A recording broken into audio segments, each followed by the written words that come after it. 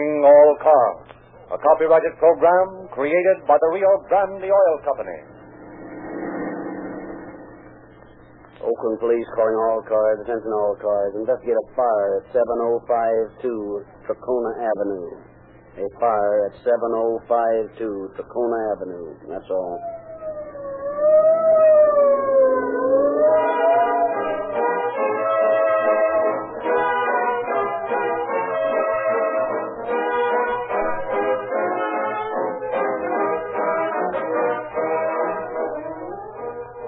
As the facts unfold in this evening's story, notice how efficient modern police methods are.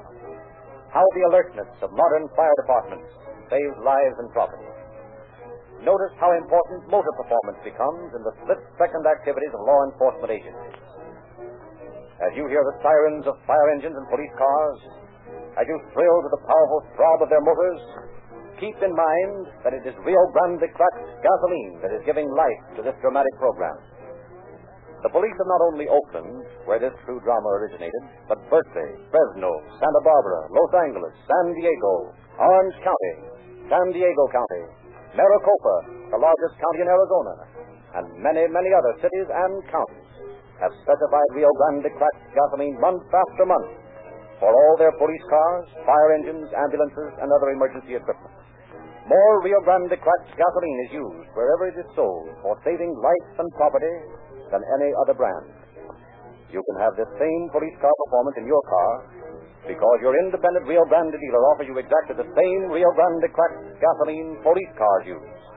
Try a tankful tomorrow.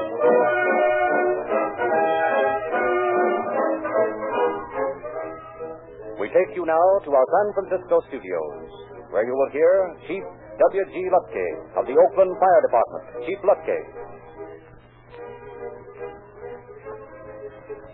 Good evening. Tonight I have been asked to explain the actual way in which the Oakland Arson Squad functions. In order to do that, I would have to have the entire half hour set aside for calling all cars and perhaps a great many more half hours. So I won't attempt the impossible. Briefly, though, the Arson Squad works in complete cooperation with both the fire department and the police at all times. When a battalion chief finds anything of a suspicious nature at the scene of a fire, he immediately notifies the fire marshal, who in turn informs the police, and together they begin an investigation. It is this close harmony between the various departments that is responsible for the record we in Oakland have, 27 convictions for arson in the last 2.5 years. It was this same spirit of cooperation that made it possible for us to eventually arrest and convict the arsonist responsible in the case you are about to hear. In closing, I should like to add that although arson is one of the most difficult of all crimes to solve, the scientific strides that have been taken in the last few years are rapidly making it more and more impossible for a person to get away with it. Science alone is a tremendous foe to grapple with. But when science is teamed with organization, then you have an adversary impossible to beat.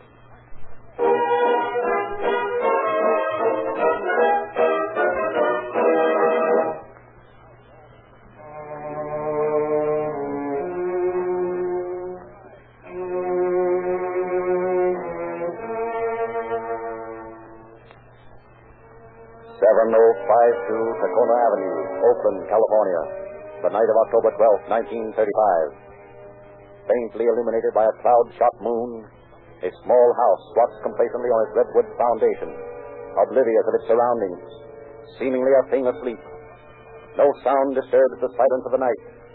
Then, slowly, furtively, a shadowy figure slips out of the darkness, glides noiselessly to a point just below the kitchen window, crouches there like some hunted thing. A sudden spurt of flame lights the scene, reveals a man's face, tense, sweat-streaked, eyes staring straight before him to the tiny flame from a match. For a brief instant he pauses, then slowly edges the burning match to a pile of crumpled newspapers, watches with grim satisfaction as small tongues of red flame grow larger, devour each other in their greediness to reach a tastier morsel, the house itself.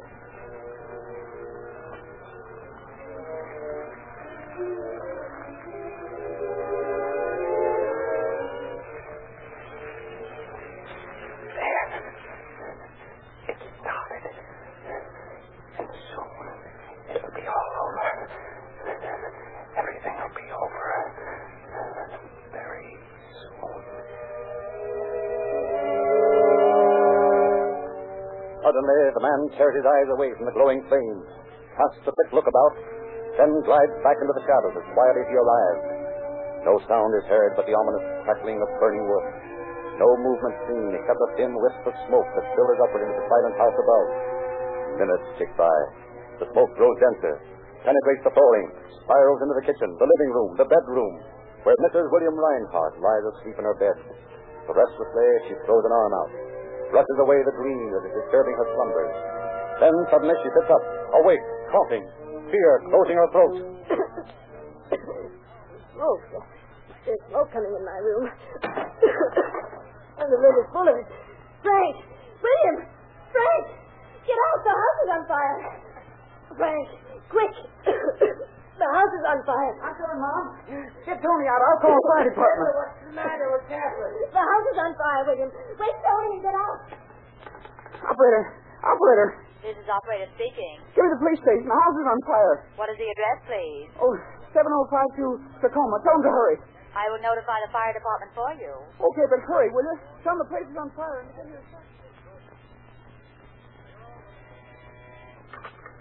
Fire department. Fire at 7052 Tacoma Avenue. 7052 Tacoma? Right.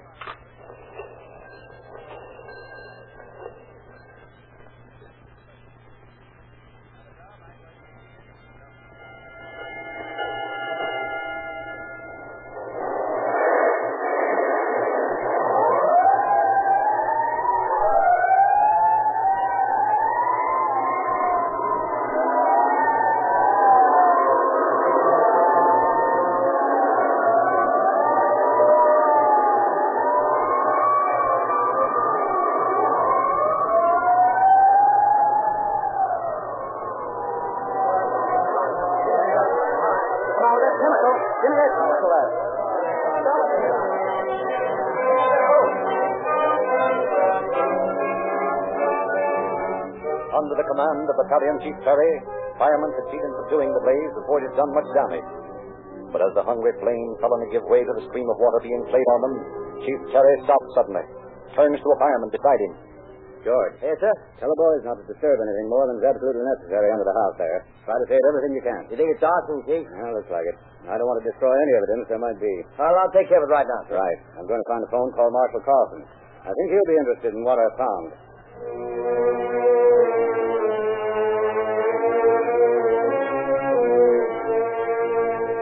Instructed by Fire Marshal Carlson to gather all the evidence he can and save it for him, Chief Terry returns to the scene to await Carlson's arrival. Well, I saved everything I could, Chief. I left everything just as it was. Good. There's some newspapers all crumpled up. Of course, they could have been under the house before, but... They could have been. Don't think they were, though. The people that live are inside. I told them to stay around till you got back. Much damage in there? Oh, no, sir. None to speak of. A little water got on the walls and the floors, but there's no fire. They're pretty lucky. If this had gotten another 15 minutes start, we might have lost the whole house. This wood burns like tinder. That's probably the marshal now. Made pretty good time. Yeah. Well, stand by here and don't let anybody touch anything. I'm going out to the street meeting. Yes, sir. I'll keep my eyes on things.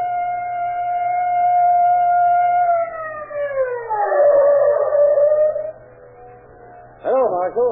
Well, you certainly didn't lose any time getting here. I'm still half undressed.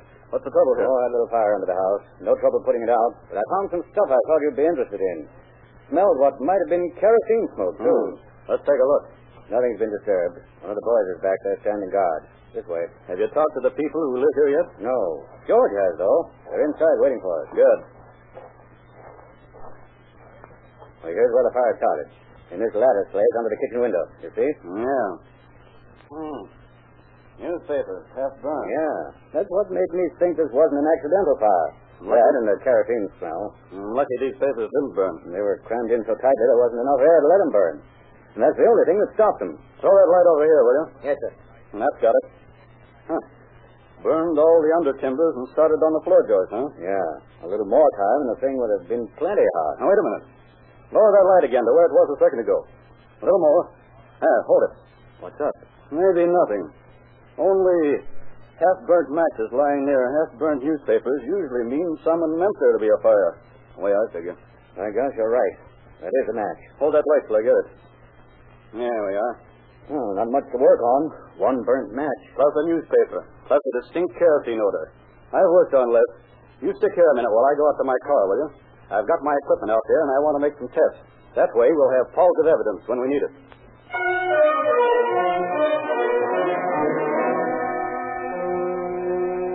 With infinite care and patience, Marshal Carlson makes several tests.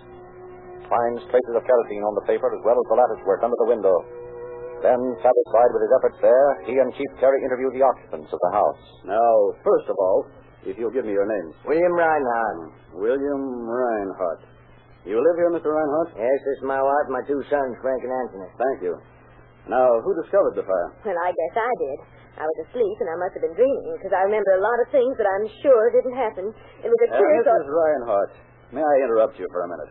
Why, of course. I appreciate the fact that dreams often are strange and all that, but right now the primary point of interest is the fire. Well, yes, of course. That's what I was leading up to, the fire. All right. Now, suppose you tell me what happened after your dream.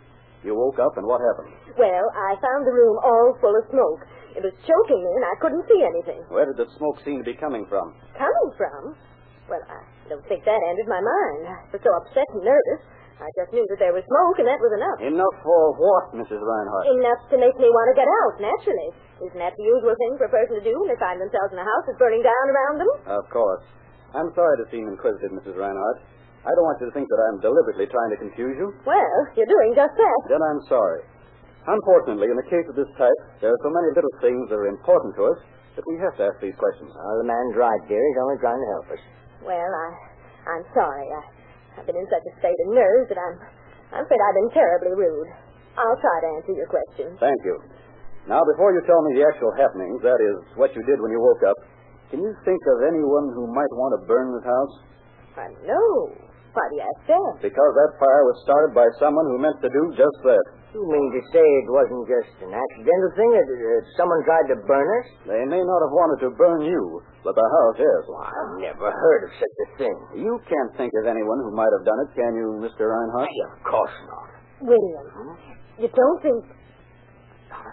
Oh, but he wouldn't do this, would he? He couldn't. Who is Lawrence, Mrs. Reinhardt? He's a friend of ours. Yes, you'd better tell him who he is. Oh, but he couldn't do such a thing. He wouldn't dare. Mrs. Reinhardt, I'm afraid you'll have to tell me who this person is. It may be of vital importance. Well, all right. I suppose it can't hurt any if he didn't do it. That's right. Lawrence Stafford was my first husband.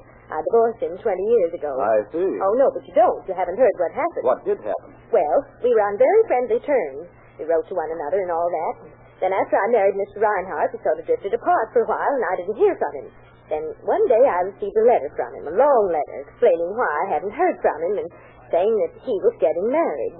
Also that he was going to live on in Tucson with his new wife and asking me to keep an eye on his property here in Oakland.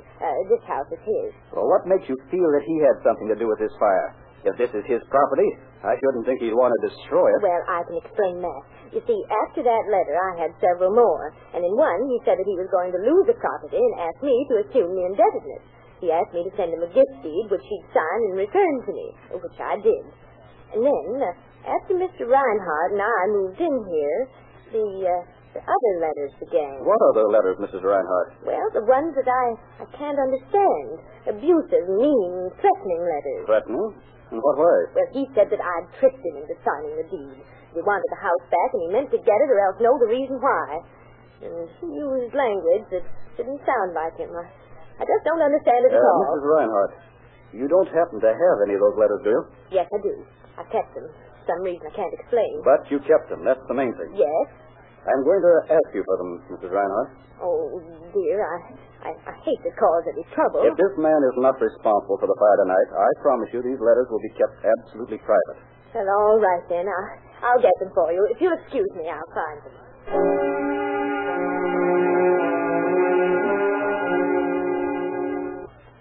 And a few minutes later, Marshal Carlson, in company with Police Inspectors Tracy and Anderson, begins the task of reading the threatening letters. There are several of them, and some time passes before Carlson suddenly breaks the silence. Here's something. Yeah, what?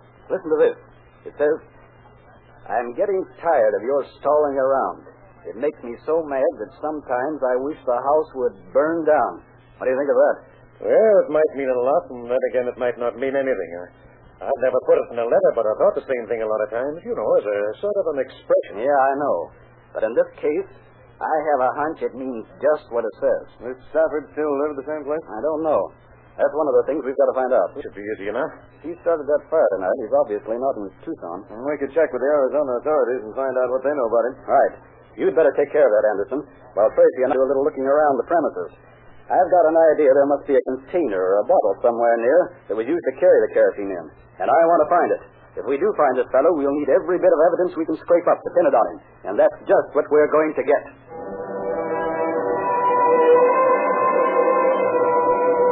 Accordingly, Inspector Anderson returns to headquarters, and Carlson and Tracy begin a thorough search of the surrounding territory. For some time, they browse through the yard, in the garage. Everywhere there might be a clue. Finding nothing, they are about to give up when suddenly Carlson raises a hand. Wait a minute, Tracy. Kill the flashlight. Hey, what's up? A few minutes ago, a car went by the house here, remember? Yeah. What about it? It just struck me that this is a dead-end street, and that car hasn't come back. Why not? It's probably just a couple of kids out to enjoy a little privacy. Look at the moon or something. Maybe. But I want to get a look at it anyway. Come on. Okay. And keep that flash off. I want to see without being seen. Right. We can cut over this vacant lot here. Get a look at them that way. All right. You'll probably find it's nothing, though. Maybe so. But I've got a hunch. And I've learned to follow them when they happen. Yeah, good enough. What can we lose anyway? Easy now. They should be parked somewhere over that little rise ahead of us. There they are. Right where I figured they'd be. Yeah, looks like they're just sitting. Yeah. But take a look at those license plates. Huh? Say. Yeah. Arizona plates. And the gentleman who wrote those letters is from Arizona. Come on. Let's talk to them. Okay.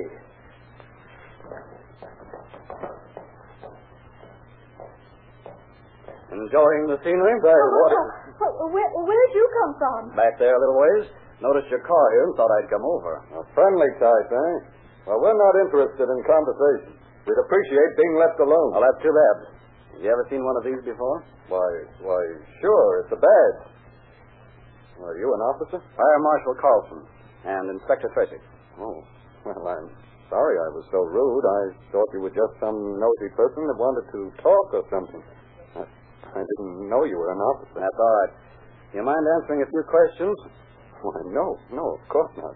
I don't know what good I can do, but perhaps you wouldn't mind telling me what you're doing here.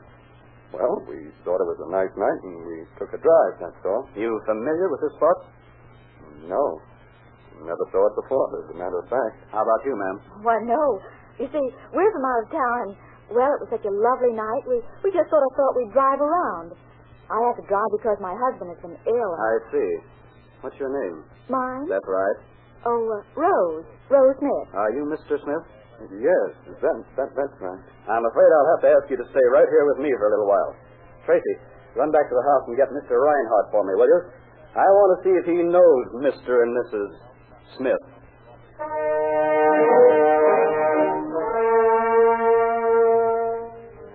And Marshal Carlson's hunch bears fruit when Mr. Reinhardt arrives on the scene. Mr. Reinhardt, do you know this man? Of course. That's Lawrence Stafford. Lawrence Stafford? Why, I never heard of anyone by that name. You must be confused or You something. mean to stand there and face me with that lie? What do you mean lie? Why, you have a nerve? Well, not nearly as much as you. All right, gentlemen. Say the argument. Tracy, watch these two while I look through the car. Okay. All right, come on. Get out of the car, both of you. Why, I never heard of anything so disgraceful in my life. Being pulled out of your own car like that. Come on. Get out of the car. Oh, I'll get out. But I'll see that someone pays for this. Sure, I know all about it. Now stand right there and keep quiet. You too, ma'am. Now, let's see what's in here. Well. Now, isn't that interesting? Hey, what you find? Just a small item. A gallon jug with kerosene in it. Come on, Tracy. Let's take Mr. and Mrs. Smith to the station.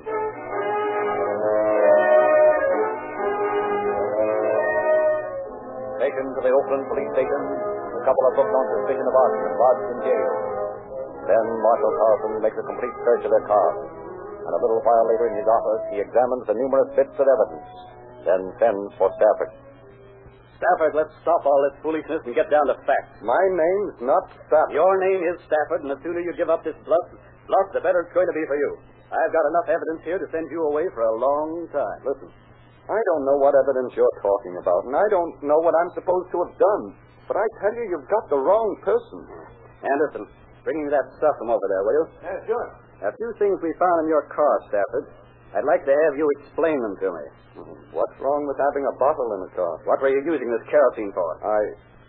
My wife bought it. She was going to clean the spark plugs on the car. So she bought a gallon. Yes. That's a lot of kerosene just to clean a few little spark plugs. Well, that's her business, not mine. How about this .38 automatic? That her business, too? I carry that for protection. Of course. I imagined that would be your answer. Now, one more thing. I noticed among your effects a handful of table matches. They were in your coat pocket. You in the habit of carrying matches? Well, sure.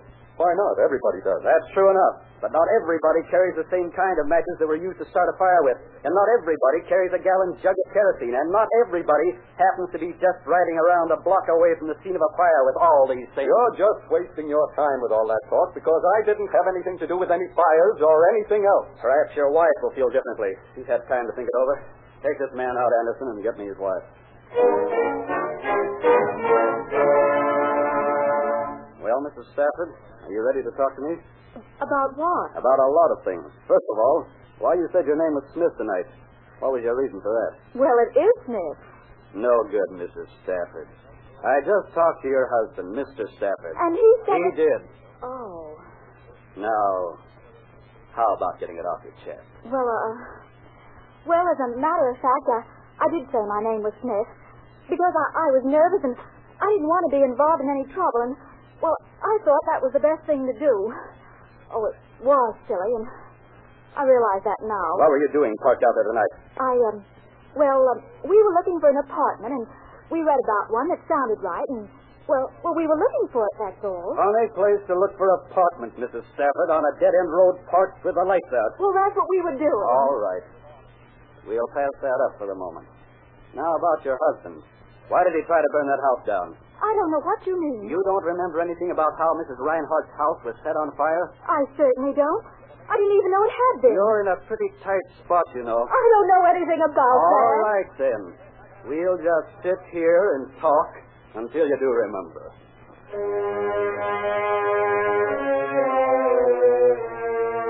And sit there they do, for hours. Marshal Carlson questions the woman. And for hours she denies everything. At last he sends her back to her cell. Then calls Inspectors Tracy and Anderson in. You get anything out of her? Not much. She admits to being Mrs. Stafford, and I got an address of the place where they're staying. That's about all. Yeah, what now? I want to go out to this address and look around a bit. Also, we might go to every place that sells kerosene and see if we can find who sold it to them. I think if we face Stafford with a witness, he might talk. If he would, it might save a lot of time and trouble for the courts. Because talk or no talk, I'm going to send those two up for arson.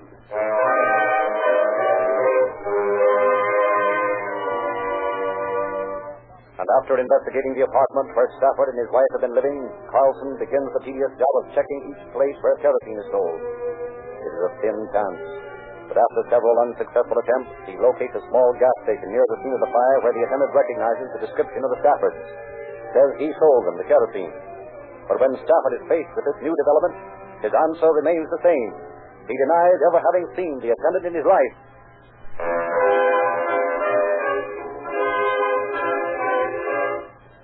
2 weeks go by in which Carlson prepares an ever-tightening noose of evidence. And finally, when it's complete, he turns it over to the district attorney's office and sets a date for trial. Then, on the morning of December 9th, 1935, the Stafford's attorney enters a plea of not guilty, and the trial begins. Silently, the suspects listen as Fire Marshal Carlson testifies, produces one piece of evidence after another. Now, Mr. Carlson, they caused the scene with their own eyes, the jug of kerosene which you found in the Stafford's car. They have heard the explanation of why it was there. Will you tell in your own words exactly what took place the night you arrested them in their car? I asked the lady her name, and she told me it was Rose. Would you talk a little louder, please? I asked the lady her name, and she told me it was Rose Smith. She also told me that the man with her was her husband, Mr. Smith. Then I asked them what they were doing there, and they both said they were just taking a ride. I thought it was kind of funny, their being there and all. So I asked Inspector Tracy to go back to the house and get Mr. Reinhardt. He did that. And while he was gone, I talked to the suspects some more. They were very nervous. Didn't seem very happy over the prospects of meeting Reinhardt. Your Honor, my clients have asked me to withdraw the plea of not guilty and enter one of guilty. In doing this, may I ask the court to be lenient. Mr. and Mrs. Stafford realize the error of their ways, realize that what they have done in a moment of weakness is bad. But surely, Your Honor, the fact that they have repented, that they only want now a chance to begin again, surely that should appeal to the mercy of the court. Your Honor, Mr. Harrer, this court is a place of justice, not a bargaining mart. I shall have to ask you to refrain from any more irregularities. Court adjourned until 10 o'clock tomorrow.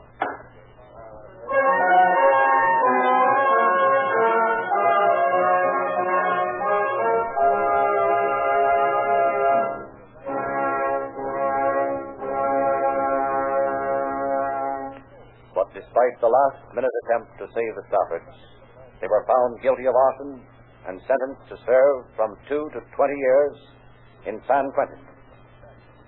Once more, we wish to emphasize the difference between Rio Grande cracked gasoline and ordinary gasoline. Rio Grande cracked with tetraethyl starts quicker, burns more completely, and therefore develops the driving, pulsating power that you heard dramatized a few moments ago. That is why it is used in more police cars, fire engines, ambulances, and other emergency equipment wherever it is sold than any other brand. There's a difference, too, between Sinclair motor oil and ordinary motor oil.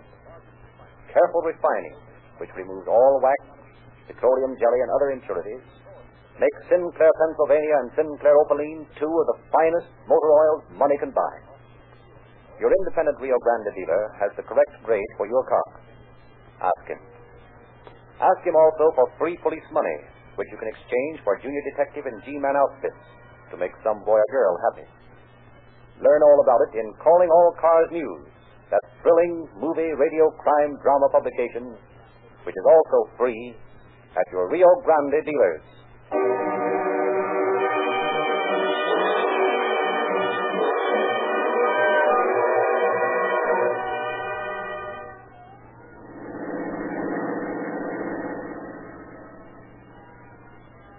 Oakland Police calling all cars, attention all cars. A cancellation broadcast 158 regarding a fire. Suspects in this case now in custody. That's all.